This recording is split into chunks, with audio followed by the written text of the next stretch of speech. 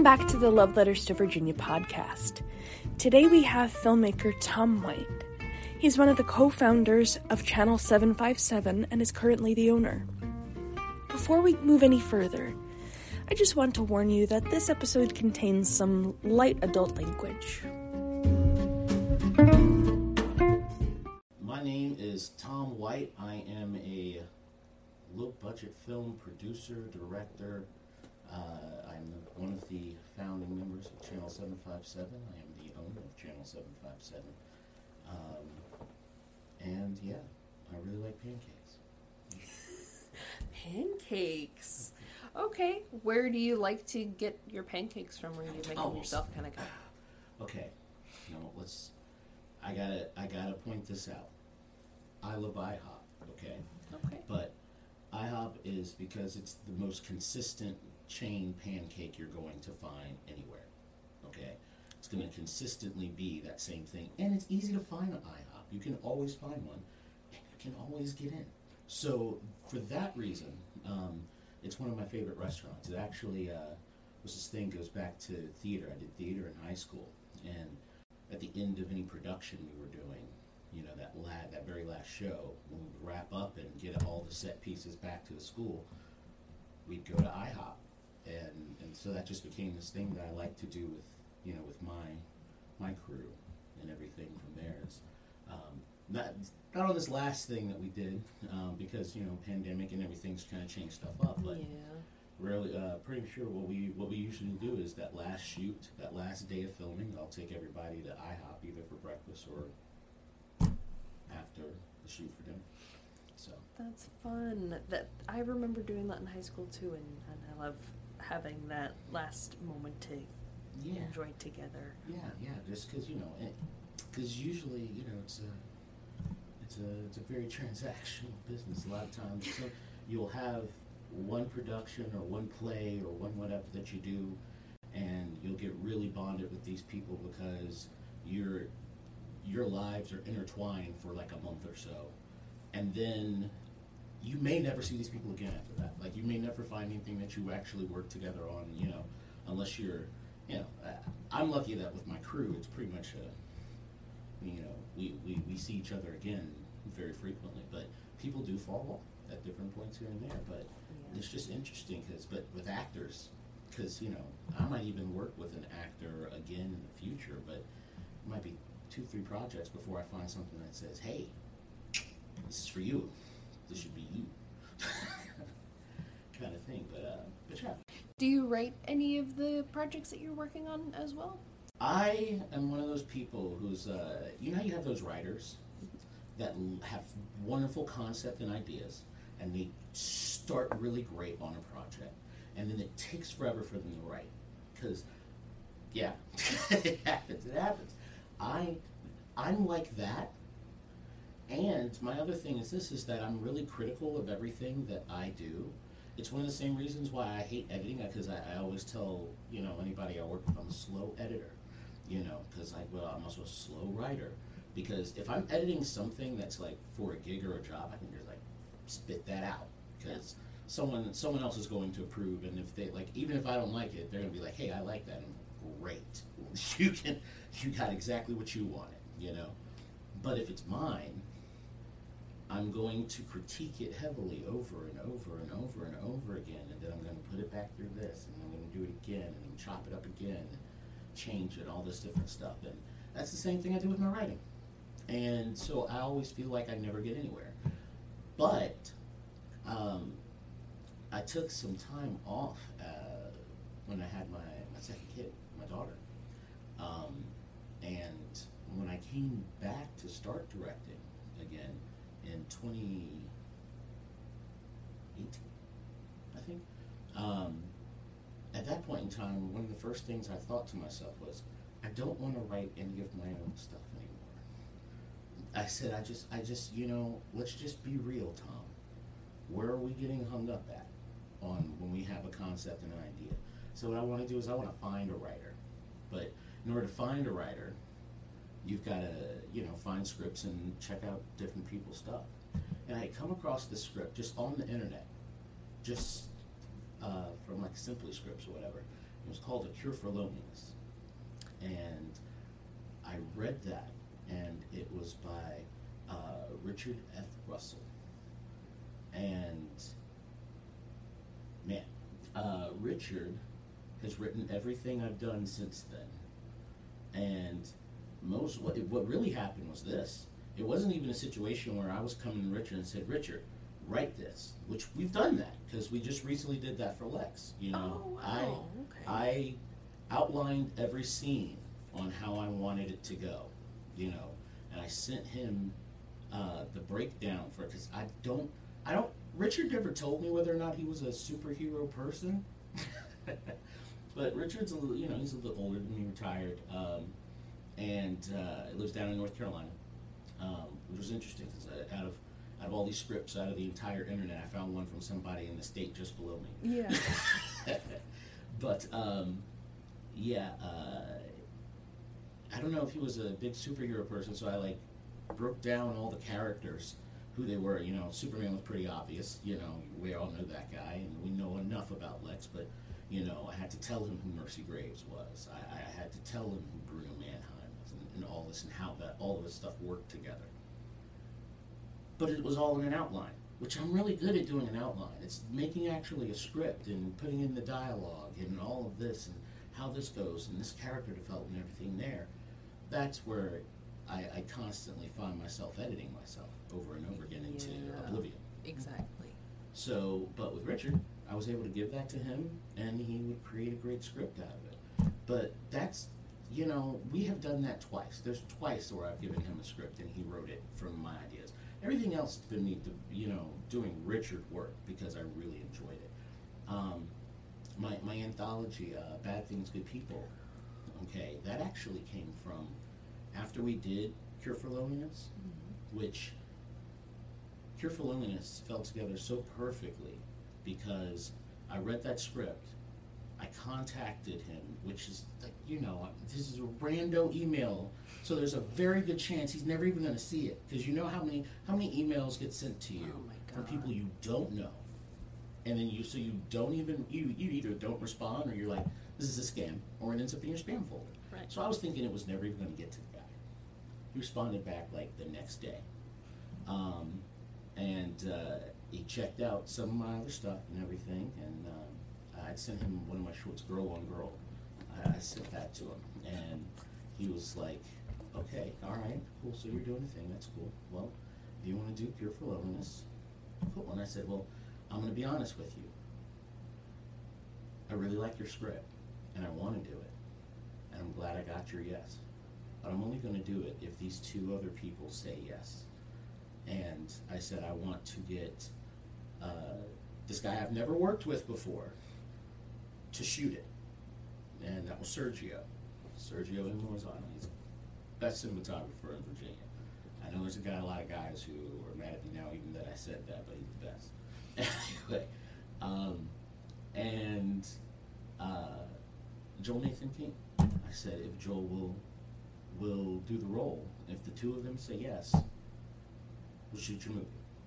And both of them, just like Richard, which it was funny because I had no interactions with Sergio at all before I sent in the script, except for this one time where I asked him what camera he shot something with, and he came back with some smart ass Facebook comments I just hold my fingers together like that. Yeah, right. And it was funny. It was funny. So there was a part of me that was like, this guy probably doesn't like me. You know? But then when you meet Sergio, you're just like, oh, you're just always a smart ass. Oh yeah. So, but no, he responded right back, and he was like, because I had seen this short fashion video he did called Galactic Melt, which was awesome, and it just a lot of beautiful imagery that he did and put on and just shot around the area, and Sergio's really great with that, and I saw that and I said, I want this guy to shoot this idea that I have for Cure for Loneliness, and then that plus being able to get Joel as the lead role and everything, and both of them responded back in 24 hours. We love the script. Let's do it. And from there, I ended up building what's pretty much my current team, because at that point I hadn't really had a crew in a couple of years because I had taken a few years off. And but yeah, pretty much the current team I roll with now is who started. They're either people that came back like Jan, my makeup artist, Jan Franklin. We've been producing stuff together for a while. Paul Conto, who is another camera op and drone operator. He told me I think last year. He said we've been making films for about 9 years now. Nice. I said, oh my God, that's amazing. That is, yeah, it's about 9 years ago, the first time he and I worked together. And yeah, so anyway, but through Cure for Loneliness, Richard really enjoyed what we did with that because he didn't. It was crazy because he said yes to me off of a movie that I made with a pretty much completely different team and everything there, and I was flat out up and honest with him. I was like, hey man, I'm coming out of a break. I'm going to try to put this stuff together, because I just didn't want to. I don't like getting expectations up and letting people down and stuff. So I want to be very clear on where I was with it and what I was going to be trying to do. Yeah. But man, he saw it and he loved it so much that he was like, I wanted you to know, because it was great. It actually did really well for me. We got a lot of. It was my first really well-received film festival film. Richard really enjoyed it, and he sent me about 100 short film scripts. Wow.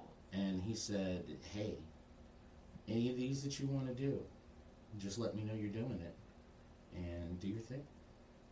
And the very first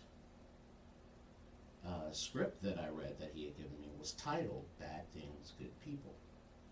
And we actually renamed the script. We did shoot that one, and that became Remembrance. Oh. Yes, it originally was Bad Things, Good People, and I loved that title, but I was like, the thing was, I read that script. Then after that, I read another script, and that was Box 21. Then I read another script, and that was the cartoon. And then after I read all these different scripts, there was a really interesting through line of self-righteousness throughout these stories that made me go, I want to do an anthology. And yeah, and that's how that was born out. But like I said, most of the stuff that I've done over the last few years has not been stuff that I wrote, even though I've had some concepts, the ideas that I've done that Richard did adapt for me, but I've been shooting Richard's shit because it's amazing. It's great. I love it. That's so awesome. You guys really work together well. Yeah. He's really, you deal with a lot of writers, and I know this myself, writing, because you wrote it, you created, there's nothing is more your baby than a script that you have written. Okay? Like, even when you're an editor and you cut together a film, you cut together a whole bunch of other work that everybody else did that got to this point. Yeah. You see what I'm saying? But the whole concept, even if someone gives you like the concept, you put the words in the character's mouth. You really brought that character out. You see what I'm saying? So it's hard to do that and then hand it, because the only thing I can think of is like being a parent, and now I've birthed this child, and we're still in the infancy, and now I've got to hand it over to all these other people to raise it. Yeah. And so I get that. But Richard is very good with everything. We got to pretty much, the way I look at it is this. I tend to feel like I have a good grasp on the scripts that Richard does, to the point where I feel okay making certain changes. But the majority of the time, if I'm going to change something major, I run it by Richard. I run it by Richard, because I don't want to change his story without him getting to put his stamp on that. And a perfect example would be the cartoon. The cartoon had a different ending, and I came to Richard and I said, what if we did this instead so that I can get this particular ending out of this thing? And Richard said, okay, yeah, we can work with that. We can make some adjustments, and he made changes to that. Oh, that's that's so cool. And then there was another one, was Remembrance itself. Now, that's a different one. That's one where I made the change. It ended differently as well. I mean, everything happened the same way. See, this is the thing. And this is the difference, I mean, is that, like, everything happened pretty much exactly the same way it happens in the script, except I made it more dramatic. Yeah. You see what I'm saying? Like, I added it was, the thing I love about Richard, because if you go back to Cure for Loneliness, the ending for Cure for Loneliness is very, very subtle. You see, when you figure out when they point out the line of what they're doing and what's happening, it's said just in just casual conversation back and forth. Yeah. It's not made a dramatic point because it was supposed to be just, and so when I read that script, I was reading and I'm like going through and I was like into the, and I was like, wait, hold on. And I had to go back and be like, oh my God. The twist. Yeah, right. And that was it. That was it with Cure for Loneliness. And that was pretty much a similar thing that had happened in the end of the original version for Remembrance or Bad Things, Good People. For me there, whereas in Cure for Loneliness, it was this whole, like, what the hell moment. With Remembrance, it didn't land exactly that same way because of the different journey that we had going on with the two characters. So for me, I was like, no, I want something where we just flip the entire script in 1 second. And now all of a sudden, the story we thought we were telling is not the story that was being told. Yeah. Mm-hmm. So where I wanted or mood shift was what I told. I want a complete mood shift at one moment. And then now it's like, oh, okay. So, but then of course, there were still the breadcrumbs that were still laid there that could have let you know this is where we were going. Mm-hmm. So, yeah. I really love that. I'm not really sure what I was expecting. With Remembrance? With all of them. It took me a minute to realize that it was all kind of like an anthology. Mm-hmm.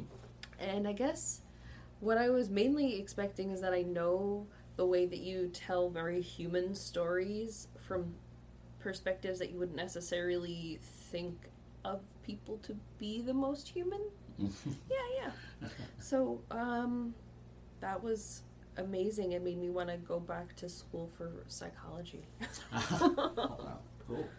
Yeah, no, with a lot of that, though, I have to credit to, like I said, to Richard with the stories that he gave me, because those were the things that really spoke to me, because in each one of them, like, my favorite thing was my wife. She reads all of my scripts and everything beforehand, except for Lex. She didn't get to read Lex. That one I was like, I want to just surprise you with what we're doing on that one. But so all she's done so far is just see all the Amazon packages coming in. She's like, what the hell are you doing? But as far as Bad Things, Good People, like I said, hey, these are the scripts that I'm going to produce and turn into an anthology. What do you think of these? And she read them all, and then, like, at a certain point, she was just like, so where are the good people? Honestly, and that's the twist. And I was like, yeah, that was the point. It was the whole idea behind Bad Things, Good People, and why I liked each one of those stories is that I wanted to go with something kind of like Black Mirror. Yeah. I'm very Black Mirror in the sense that, with Black Mirror and the Twilight Zone, the things you're worried about is technology and people and mysticism in people or unexplained in people. But I was like, but the thing that was always part of those stories was still the people, right? So I was like, well, what if we just get rid of the unexplained? And what if we get rid of the technology? We just focus on the real scary social part of that, is that, you really never know who you're dealing with. You just know the version of them that you're supposed to know for whatever's going on. And something as simple as coincidence, and being in the wrong place in the wrong time, or, you really just don't know who you're dealing with a lot of times. And for me, in each one of those stories, there is like a social thing or an issue that, frankly, is some part of society that I find a little bit frightening. Like when we talk about Hero,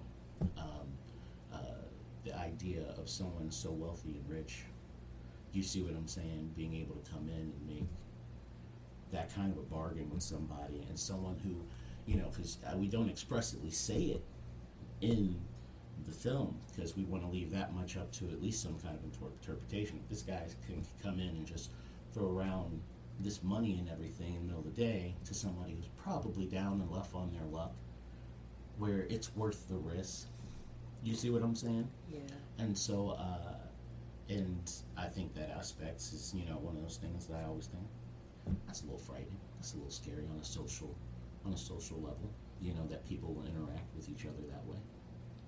So, the ideas with Box 21, ideas of you never know who you're dealing with on the internet. And we're in a time that's even more now.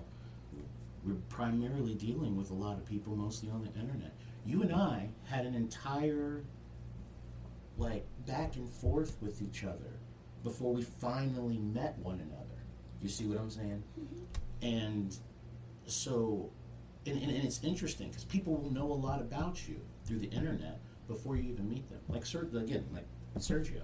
Sergio and I work together closely and everything now, but prior to that, I always tell him, it's like, it's amazing to me that you're working, because I was a fan. I was just looking at your stuff and enjoying it from afar first, and then finally asked you, hey, you want to do this thing? So there was a whole different kind of relationship that was there, that existed on the internet before we actually knew each other as actual people.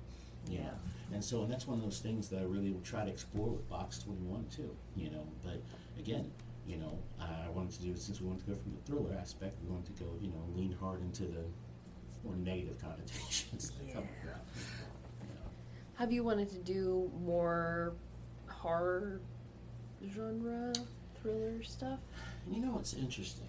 I really feel I'm kind of heavy in a thriller, mystery thriller kind of genre.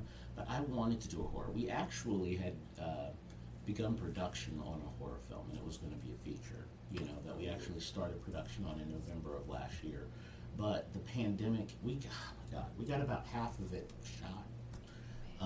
But everything, that's when the pandemic started going really crazy. That's when that real big influx of cases and everything coming out in November, and it just really made things very difficult, shut things down, made things difficult for talent, made things difficult for crew, and finally I just said, you know what, we ended up finding ourselves in a situation where we just couldn't move forward without either starting over and then losing all of that time and all of that we had brought together, or just scrapping things or shelving it at that time. And so we just went ahead and shelved it. And then, honestly, it turned out probably be a blessing in disguise, because there was a certain creative decision we had made with it that I don't think would have worked out well. Okay. In the end, just the way life went with everything out of the pandemic. So it's probably best that, things, sometimes things work out for the best. And, I'm actually not that sore about it at this point in time. We've done pretty well since then. We were able to get that time of year taken care of, get that in, which with that one I was trying to, it's interesting about that time of year is we were actually going to shoot that. I was thinking about adding it to Bad Things, Good People, because it's got a similar vibe. Yeah, definitely. But it just felt too, I don't know, I don't feel like it really would have, because I think really once, by the time you get through the cartoon I think I've really made my point. You know what I'm saying? I feel by that point I've made my point, and so I was like, there's really no need to stick around longer for it. Plus, that time of year could very well feel like its own thing if I didn't have to trap it in the tone of bad things, good people, because all of those do have a very similar tone about them. Yeah. Whereas, that time of year I wanted to be able to be its own thing and kind of have, like, since it's got those flashback parts with the 80s feel and everything there, which, the interesting thing about it, though, is we were going to shoot it a month after we wrapped for the cartoon we wrapped the cartoon in February of 20, and then we were going to shoot literally in March. I mean, myself and Caitlin Whitaker, my co-producer on that time of year, she had already gotten okays from ODU for me to come and look at some locations and everything like that Thursday. And we were already balanced, moving schedules back and forth, trying to make that happen. And in the middle of that is when everything shut down, and ODU was like, yeah, no, never mind. Nobody can come here. Nobody can do anything. We got to close down the campus.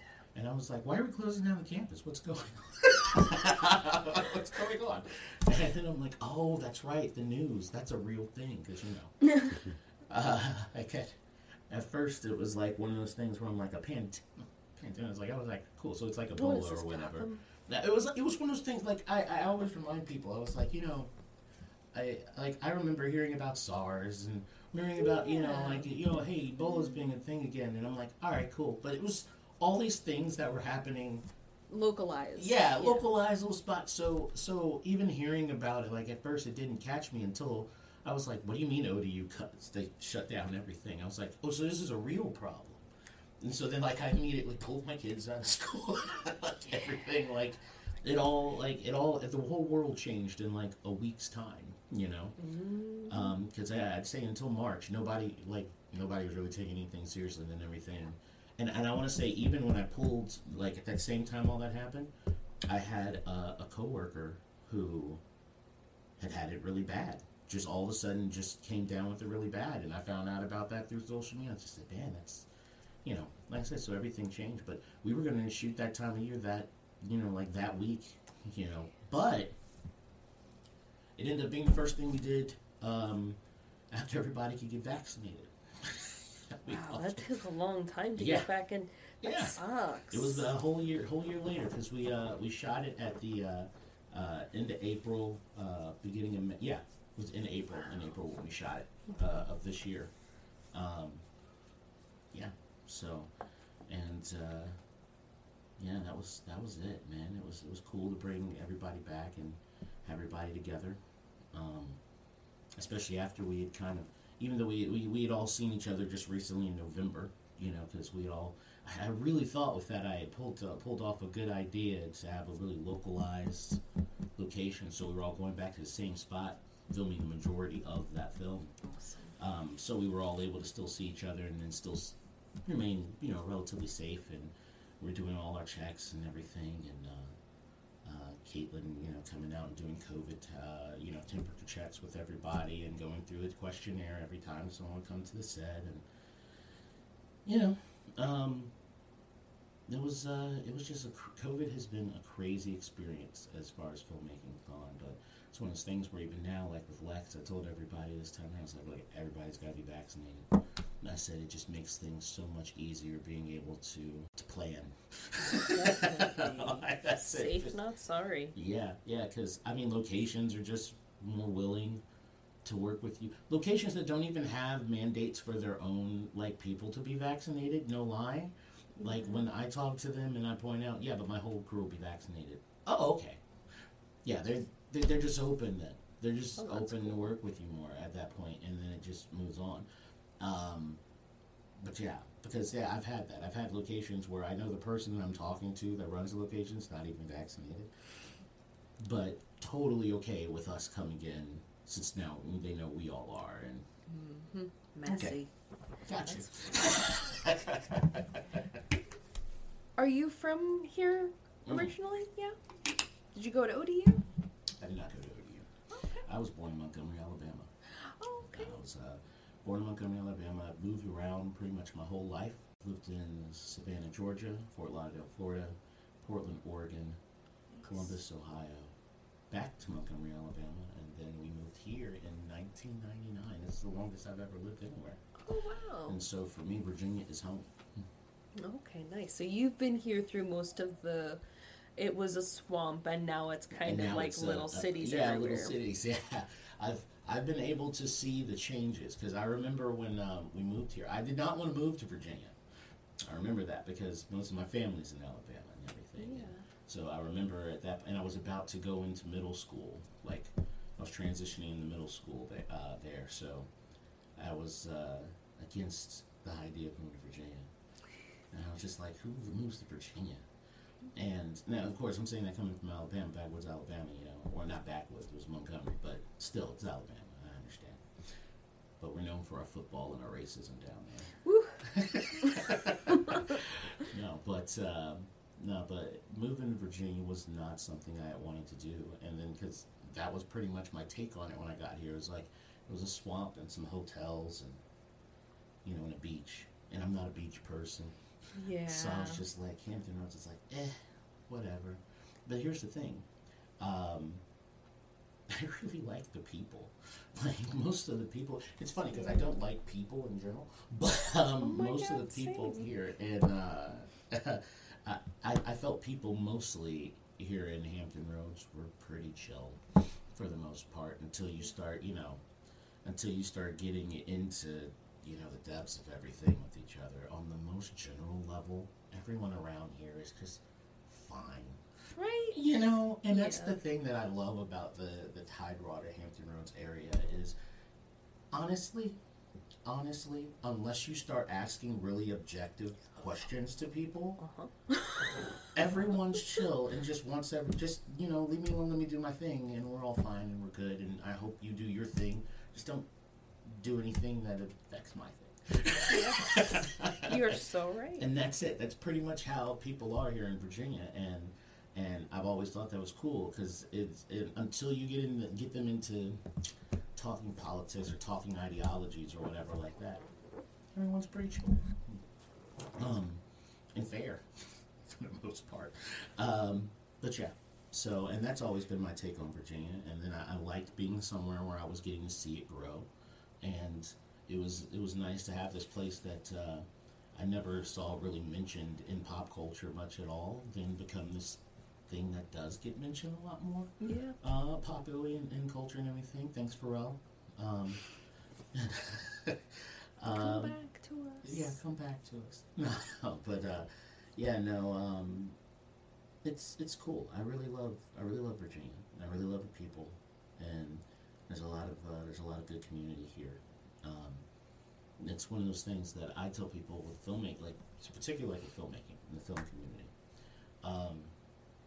I've never had any issues.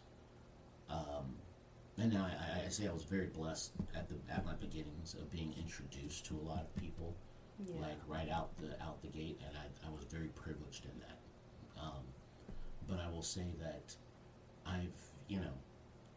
there's sometimes people say they'll have a hard time finding people that want to help and everything there, or finding people who can help, and that's never been my issue that I've had in Virginia, especially when it comes to the film community. Everyone has always been, or I've always felt that everyone was willing to help me, and Definitely. I was willing to help them back, and it was always kind of this whole reciprocal thing, and it gets cliquey. There are people who clicks just naturally because you want to work with who can do the job. Yeah.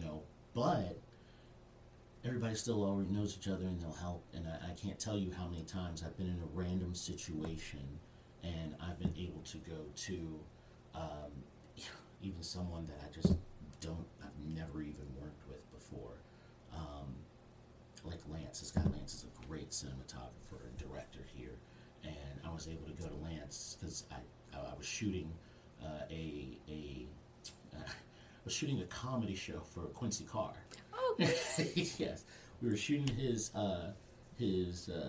Too Young for 40 comedy special. I was the producer on that, and we got there the day of. I got this crane. We got this crane. And we got all this stuff, and it's all good. And then I got all the crew, and they've got all their little Channel 757 shirts. It's great, right? I'm like, okay, we did the thing, and then we were never able to come in for a test run on all the lights and stuff. And then at the very end, there was this idea that we had just wasn't going to work. And so now I needed something new, and I was just like, look, we're just going to hit it with a really, really heavy blue light, and it'll light up the thing in the back, and then we'll get that blue, and it'll be a very, more of an old school kind of feel on it. And they're like, cool. And then none of the lights there would get the effect that I needed. No.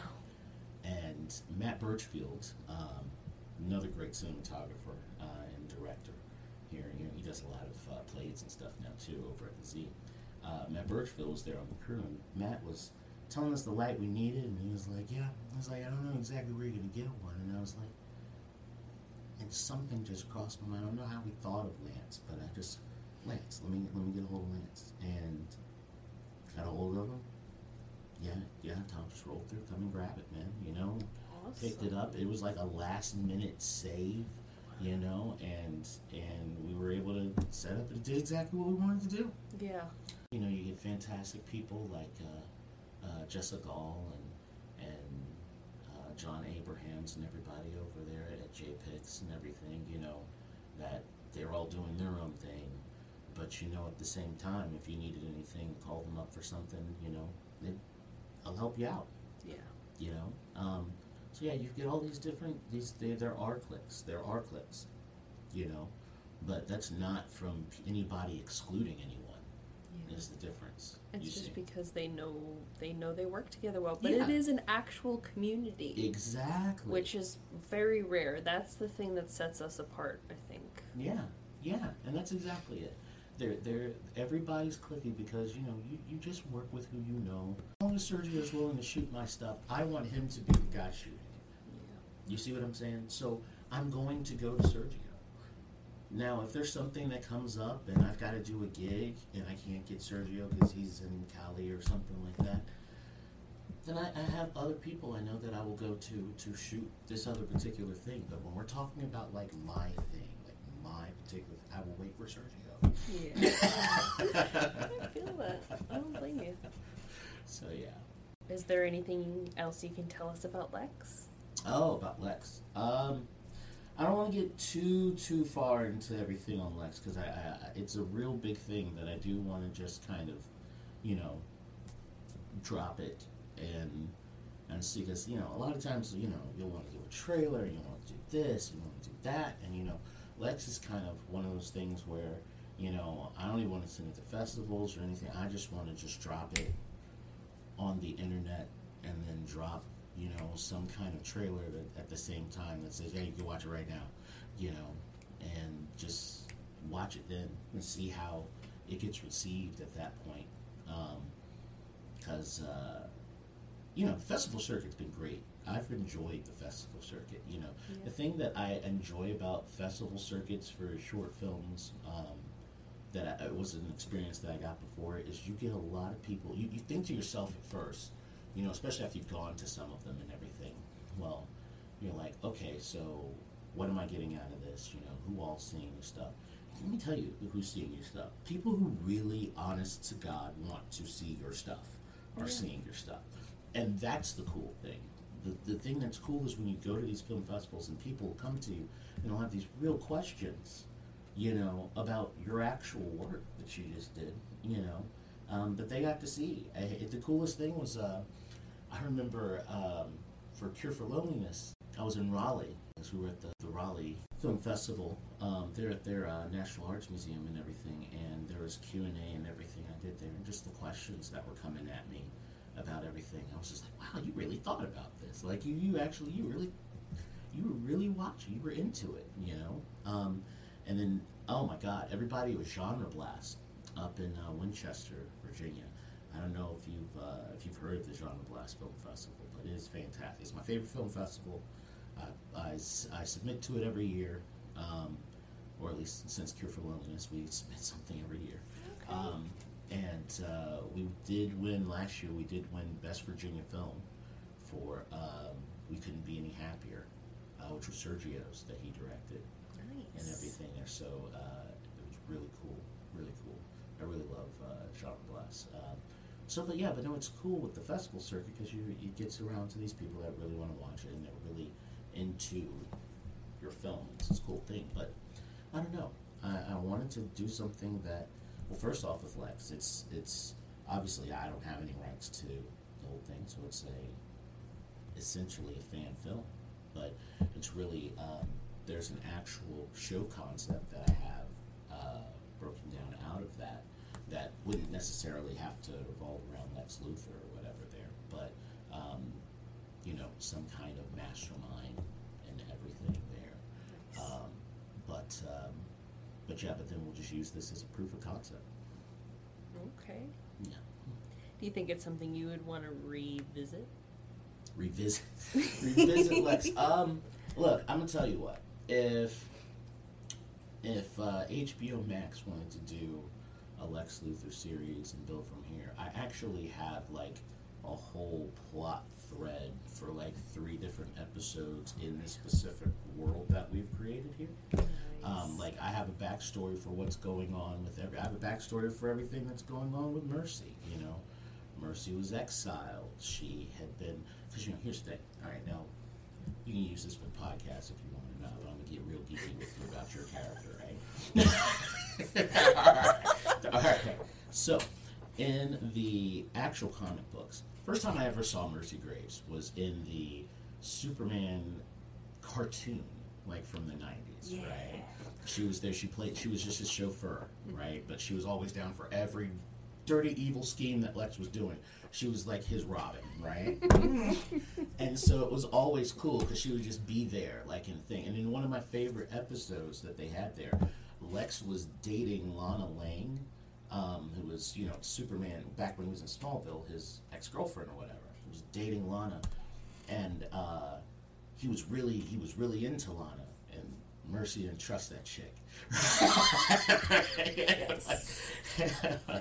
And Mercy was keeping tabs on Lana and was finding out that Lana was actually about Superman and stuff and everything. And so, and kind of, was like, hey, Lex, like, I looked into her, and all this stuff, and this is what we found out.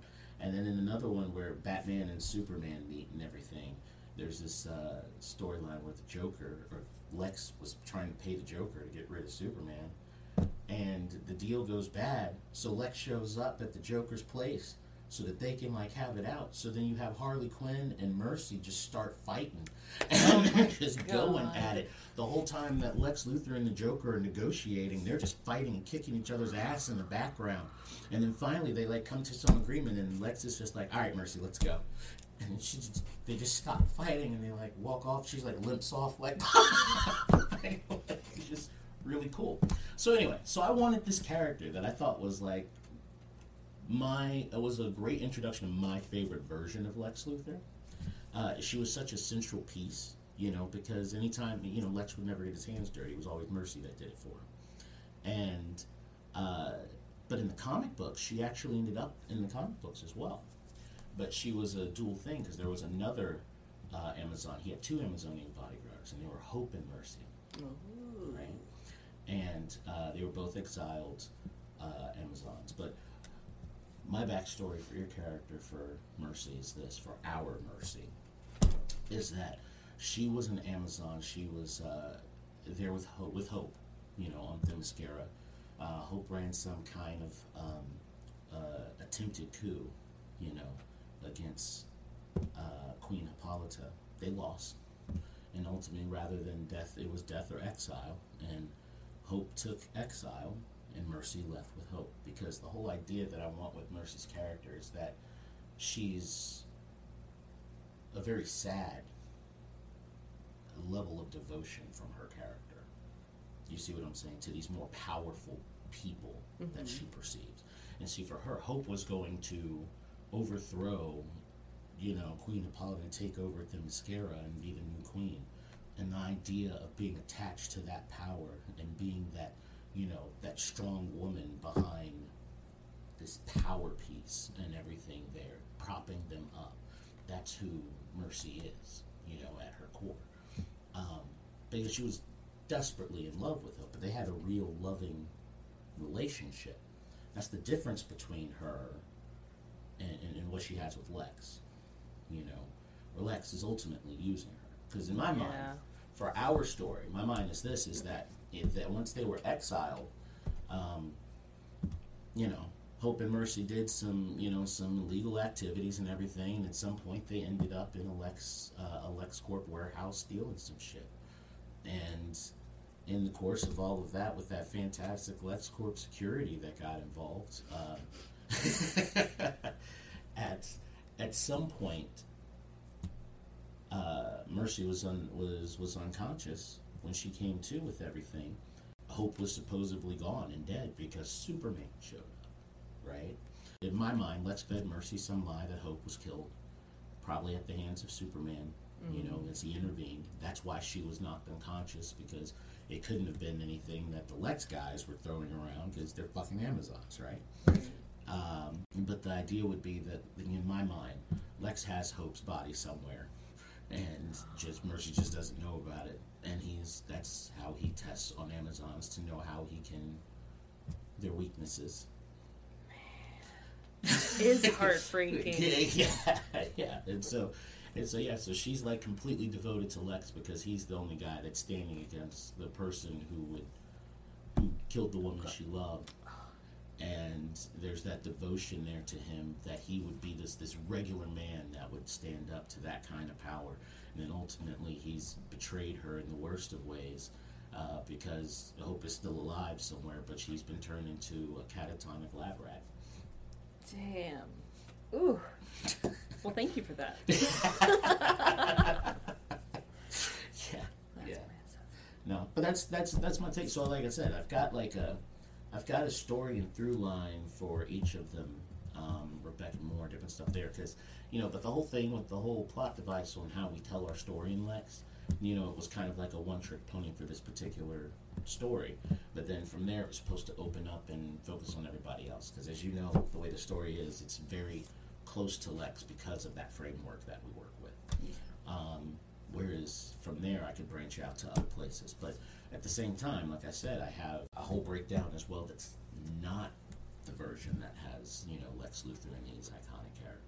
Okay. So, but I don't know that I'd come back. It depends. If it gets like a fantastic reception, then I feel that it's worth it. I'm sure. That's always it. It just, I always tell Sergio, I just want to do what I want to be doing when it comes to the filmmaking side of things, And so if it strikes me and I go, yeah, kind of like, honestly, when we were shooting Hero was when I had the idea for Lex, because it was the first time I saw Trip in a suit. And the moment he walked in that suit for Hero, I looked at him and I said, you gotta play Lex Luthor. I said, you just gotta play Lex Luthor. I said, we gotta come up with something where you play Lex Luthor. And when I have an idea, what I'll do is I'll make a note, like in my iPhone, and I'll just make a note and I'll just put it there. And then every time from that point, that like something will come back to me, or like I'll think about it, I'll just come back and I'll just plug a little bullet in, plug a bullet in, plug a bullet in. And then finally, because this is what happened with Lex. So that started way back then. And I was talking to Bree, my production designer, Bree. And I talked to her, not every other day or so. And I was just talking, and we were talking about trying to get some stuff together for the feature-length version of Cure for Loneliness, which is something I'd like to try to tackle in the next year. But we were talking about that, but then in there I said, maybe we should do the Lex idea, just as a joke. Like, I kind of threw that out there. Because I was thinking to myself, I probably don't have a whole lot there, because I've only just been throwing ideas here and there. So I just to look and see what that was looking like. Oh, and it was fully fleshed out. There was everything was there, like all the scenes and everything, because I just, when a scene would come to me, I'd just put it there, and I'd jot down a version of it, and then I just came back and looked at it, moved some stuff around, and I said, actually, I think we are going to do Lex, because it's good to go. It's ready to send to Richard. Like, and I said, if I send this to Richard and he can come up with something, then, that's what it is. And I sent the outline to Richard, and 5 days later, I had a script. That's amazing. Yeah, he's a very quick writer. The cool thing about Richard is that he's so creative on his own that sometimes he'll give stuff a certain spin to it that you didn't anticipate. Yeah. Just through the dialogue and everything, he'll get there. Because there's certain lines and everything there in Lex that are so very Lex Luthor that I didn't put there. The stuff that I put there, like when I made revisions to what Richard had done, it was stuff to world build, Because when in the limo, when he's listing all the different places and everything there, Richard just used a whole bunch of real world places. Hong Kong and Lebanon was Richard. That was him putting that in there. I'm the one that added Corto Maltese and Cosnia because they're fictional places in D.C. So that we would, it would do that. But other than that, like the story, pulling together, the dialogue for those characters, and just kind of that, even just with Richard, just getting the idea behind Mercy, just that she's there, like she just has to be there and be a presence.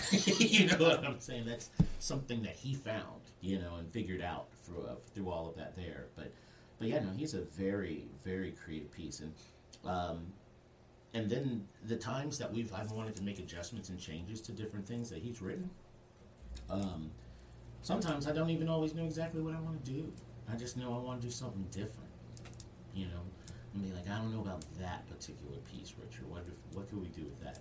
And just start kicking around some ideas and start throwing some stuff at you. And then I go, wait a minute, I like that one. And then he builds something off of that.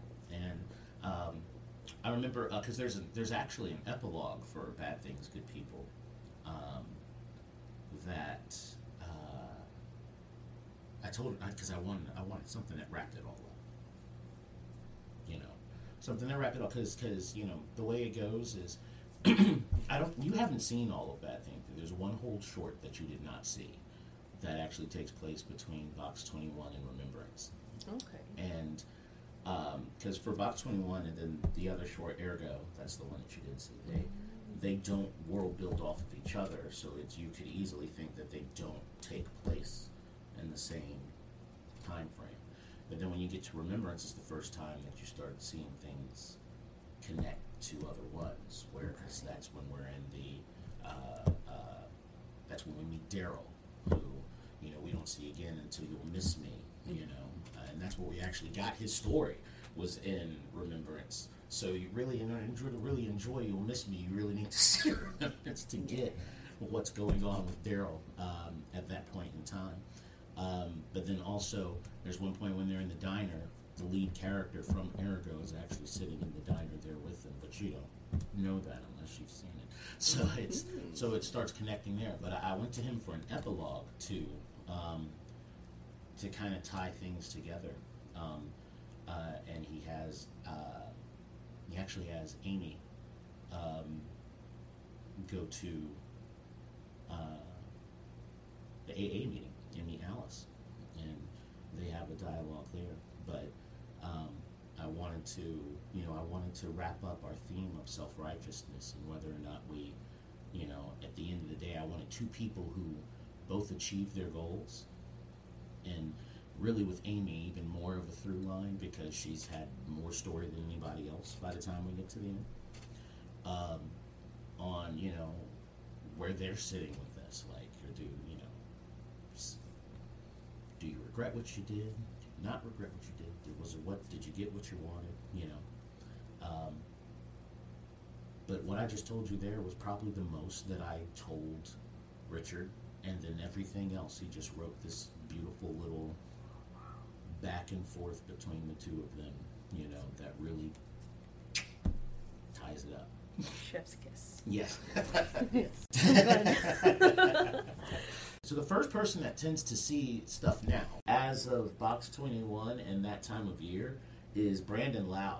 Brandon is a music composer out of California. Brandon is fantastic. He's phenomenal. Brandon's done, he did trailer music for that last Terminator movie for their Chinese trailer or Okay. international trailer. I know he did some for that. He does a lot of cyberpunk stuff, which is how it kind of caught me.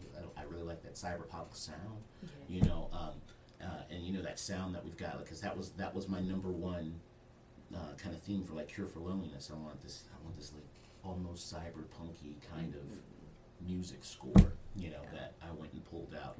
But then now I found Brandon. Brandon can give you like an amazing score because he did the score for that time of year. So, which was, and let me tell you, anytime that I send something to Brandon, and then he puts the score to it, I immediately connect to that film now. You know what I'm saying? Like, if there were parts where I was like iffy, like because that's kind of my thing right now with Lex. I'm trying to get all the last just picture locked in there. Because as soon as I get it picture locked, and I know I don't want to change anything else that I see, I can send it to Brandon. He'll add that music, and it'll be that last little bit that lets me go. Mm-hmm. Yeah, this is working. You know, Yeah. This works. Brandon is, but Brandon Loudman, he's an amazing composer. He's like Sergio. I'm still surprised. I'm surprised that he answers my calls. Well, it's a testament to your great work. People want to work with you. Well, I appreciate that, and I really appreciate them because, like I said, I've become fans of these people, you know, and so I'm not. That's not a bullshit thing there, you know. I really enjoyed their work, and then was able to go, hey, did you maybe want to work with me? And then they, you know, they want to do that. And it's just, I feel very, you know, it's actually a pretty humbling thing because, you know, it's not like it's just some people that you know that does it. It's like, hey, I know this guy with a camera, and let me go to him and talk to him on it. It's like, no, you get to work with all these talented people. And it's not just like Sergio and the people I work with now. It's like all the people I've had the privilege to really work with. You know, like, again, Matt Birchfield was an amazing cinematographer. He's an amazing director. He's an amazing producer. And, you know, he's a pretty good friend, too. You know, we always had good dialogue and really good stuff there with him. The stuff we did, Weekend Warriors, you know, which was a fun little documentary idea that he had that he wanted to do. Let's follow a wrestler and, you know, see them do their thing and everything. We kind of did a little concept show out of that, and I enjoyed that, working with him on there. A lot of really great, talented people that I'm privileged to be able to create with. That's a beautiful thing. Yeah. How do you recognize someone from Virginia? Whether or not they can merge. No. Okay. That's my number one thing. That's also how I can recognize if you're from North Carolina too. Okay. Yeah, Fair enough. I'll be honest. I'm not. If you got North Carolina plates, that's my prejudice that's in my heart. If you got North Carolina plates, I assume you're slow and you're gonna mess up the flow of traffic. Oh my god. Yeah. I feel that. You know, but yeah, Virginians aren't the best at merging, and they hate people using the zipper feed. Like you Oh know, yeah. We let one in, let another one. Yeah, no. yeah, they hate. I'm gonna tell you, I've driven other places. They know how that's supposed to work. The only thing is here in Virginia, it's even funny because like the Virginian Pilot puts out like the same article like every year, explaining to people that that's how those zipper lanes are supposed to work, and you know like that. This is how it goes, guys. You're supposed to do that, but everybody else still is just like, nah, man. I waited in this long line. You should get over this line. I'm not letting you over. Yep. What are you doing? What are you doing? I've seen people start to drive in between the two lanes. Like, no, I own this. You can't get through. Yeah. I tell you, those are some wild stuff. Virginia drivers are pretty crazy. That's one of the quickest way for me to tell if you're from Virginia is the way you drive. But more specifically, it's probably to the Hampton Roads area because you know it's a very driving in Hampton Roads is very different than driving up in Fairfax or driving in Richmond. They're very different beasts. Here you see a lot of some wild stuff. And like I said, down here, I feel like it's a horrible. Nobody knows how to merge. Just that's it. It's a lot of people who like to ride the break. Oh, yes. Yeah, Fairfax, Northern Virginia. Mm-hmm. Everybody's similarly aggressive, but just faster. Just fast. I like that. Similarly aggressive, just faster. Yeah, I like that. That's accurate. So where can we find your work? You can find my work at channel757.com. Channel757.com. If you go and check that out, it's all of my most recent stuff's there.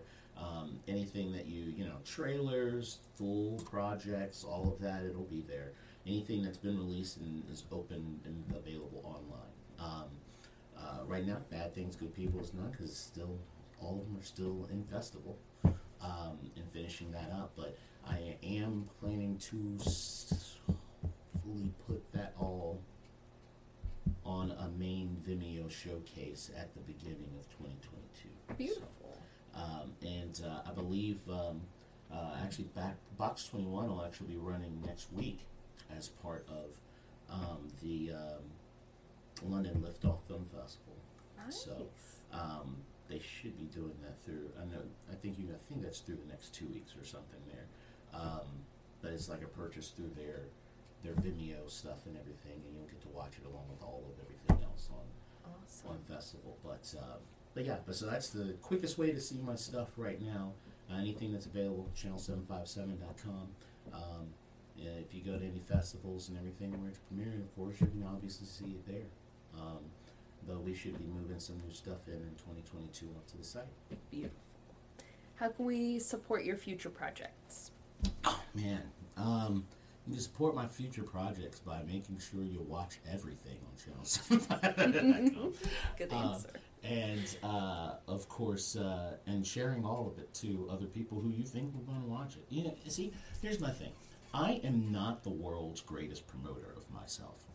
I think that's my personal flaw in everything and all this. So I have stuff. I've got a website. It's there. I tell people when it's there and goes to, but I'm not constantly beating people over the head with it. Yeah. But that's kind of one of those things where I want people if you find it, you find it, and you've got it. But then also, if you really enjoy it, share it with other people. Let it be an organic thing. And that's worked pretty well so far. It's okay. I like it that way. But yeah, definitely when Ledge drops, make sure you send that to literally everyone you know, though. Oh my god, that's the plan. I can't wait.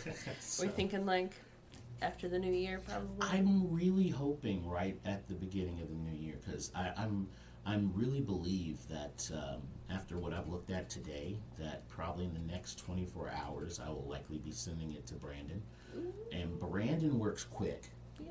But we're also getting into the holidays, so I don't know what his workload's looking like. He and I, but Lex is the first time that Brandon and I have actually collaborated before I finished the project. For that time of year, I had it all cut together. The only thing it needed was the credits when I sent it to Brandon.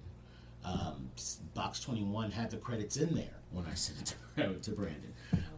This time, though, I told him, hey, it's when it's actually when we did the screen test, when I got a chance to get home and look at everything. I was like, yep, this looks cool. I'm going to definitely do this, right? I sent him the photos of everything as they were coming out, all those same promo photos I was showing to you.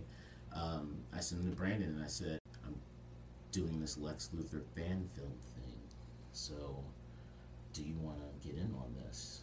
And Brandon was like, yeah, that looks freaking cool. So we've been talking. So we've already talked about what does Lex sound like.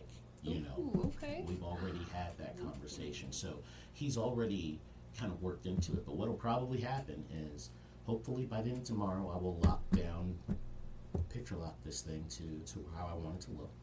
In the next week, if he's available, sit with Brandon and we'll just watch through it together. And through a Zoom meeting, that's how we normally do it. Just watch through it, and I explained to him, I want the music to do this here, and I want this to happen here, and such and such and such. And then Brandon will take all of those suggestions and then turn it into something beautiful, send it back to me, and then he'll obsess over it for about 2 weeks and make adjustments and changes, and then send me a final version. So I would say probably in January. I got a lot of stuff coming up come January for myself, so I would love to have this done by the beginning of January. And I think we'll actually have it done before then, to be quite honest. But I mean, ready to send out to people, because really, if I'm wanting it to be done in January for everybody to see it, that means I'm trying to say it'll probably be done in about 2 weeks. I had always said I wanted to work with Lenicia. Like, I had known about Lenicia for years. She used to be on the radio and different stuff. Really cool. And I never even really got to meet her until I was doing some stuff with Top Rope Zeus and helping him out with some stuff. And then I got to meet Lenicia, and we hit off, and she's cool, and she's really cool. And then she's a fantastic actress. And then she got me working with, and actually Top Rope Zeus, her and Top Rope Zeus, they all got me work with Mike Lamel and everything there as well. Mike and I, crazy thing was Mike had been a part of Project Hot Potato back before with Cinema Cafe, different job, but with back before with Channel 757, we used to have a competition called Project Hot Potato, and the whole point of it was it was kind of born out of the out of some ideas for the 48 Hour, because I brought 48 Hour to Hampton Roads, and my thing was I enjoyed the 48 Hour Film Festival, I love it, but I always thought, I was like, man, Cassie's so picky once the competition part starts, and everybody gets so right? But so we did Project Hot Potato, and Project Hot Potato was a competition where you were rewarded through collaboration. The only way you were going to win was you had to be the team that worked the best with the other teams. Oh, right?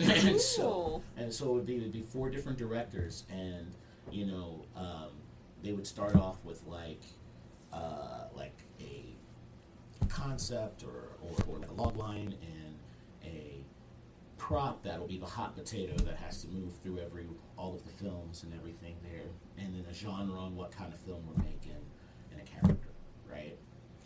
And you're that first team, you do all of that, and then when you hand it off to the next team, they've got to put the hot potato into that. But then also you get to choose like 2, I think it was like 3 different elements that they had to carry over from your film into the next film.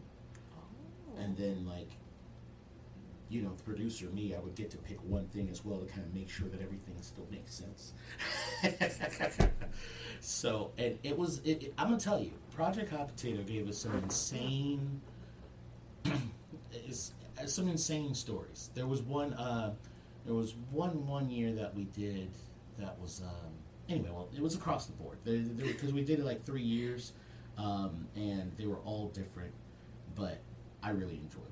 I actually really enjoyed getting to the end to see what all these different teams pulled together, and what story, this full-length story now that gets told, and how we got here. I think two out of the 3 turned out really, really, I won't say really, really good, but they were very interesting. Oh, very interesting. That is such a cool concept. But Mike Lamel was actually part of the first year of Project Hot Potato. So I had actually produced something that he was in, but we never met each other. But the craziest thing about it was that at that point in time, my my neighbor, for like the condo that I lived in, like on the other side, he was a filmmaker, and he was the 4th filmmaker for Project Hot Potato. Oh, wow. So one night at some point, I was producing something that Mike Lamel was shooting and acting in, literally on the other side of the wall. And we still never met each other until 2019. That's so funny. It was kind of cool. And then when I met him, he's like the coolest guy. You met Mike, right? Oh, yeah. Mike's awesome. He's cool, dude. And I loved him coming in and doing Remembrance for me, because he's top notch. Mike is top notch, and he really nailed everything with Remembrance that I was looking for. Oh, yeah. Like it's hard not to be sympathetic towards Mike's character in that, and he was not given an easy task on making that person sympathetic, Right. you know. And That but he one did it. felt so real. Yeah. I really enjoyed Mike. I really enjoyed what he and Lanicia, they really came together great as a team in that one, and it Excellent chemistry. definitely, yeah, because they know each other so well. They're like best friends, so they actually, you know, a lot of times you'll have actors that come on and they just have a natural chemistry, and they can just feed off of each other, off of the direction that you're giving them. Like, I feel that I got that with Tripp and Evan with Hero, where, you know, they had a very natural chemistry back and forth there, but it was a different type because they weren't, you know, Evan gets to play the straight man, you know, and everything, and just be completely annoyed at this really obnoxious version of Tripp. You know, and so, but that works out between the two of them and everything with that. But with Lanicia and with Mike, they had to have. I needed to sell that these people were growing and connecting to each other in a very short amount of time, so that I can really sell you on that, so then I could just, you know, knock you down. Man, literally. Yeah. So yeah, no, but yeah, that was it. That's how I met Mike. Was I had produced that Project Hot Potato thing before, and then eventually we actually were doing the thing. Beautiful. Yeah. Thank you so much for doing this today. Of course, I've had a good time talking to you. Me too. Yeah, this has been fun. I love Virginia. I like your podcast. Thank you. You know, again, I'm a fan. Me too. So, Feeling is mutual. So yeah, so this is really cool. I like getting a chance to be here. And yeah, I appreciate this, and I appreciate what you do, and continuing to put the best parts of Virginia on.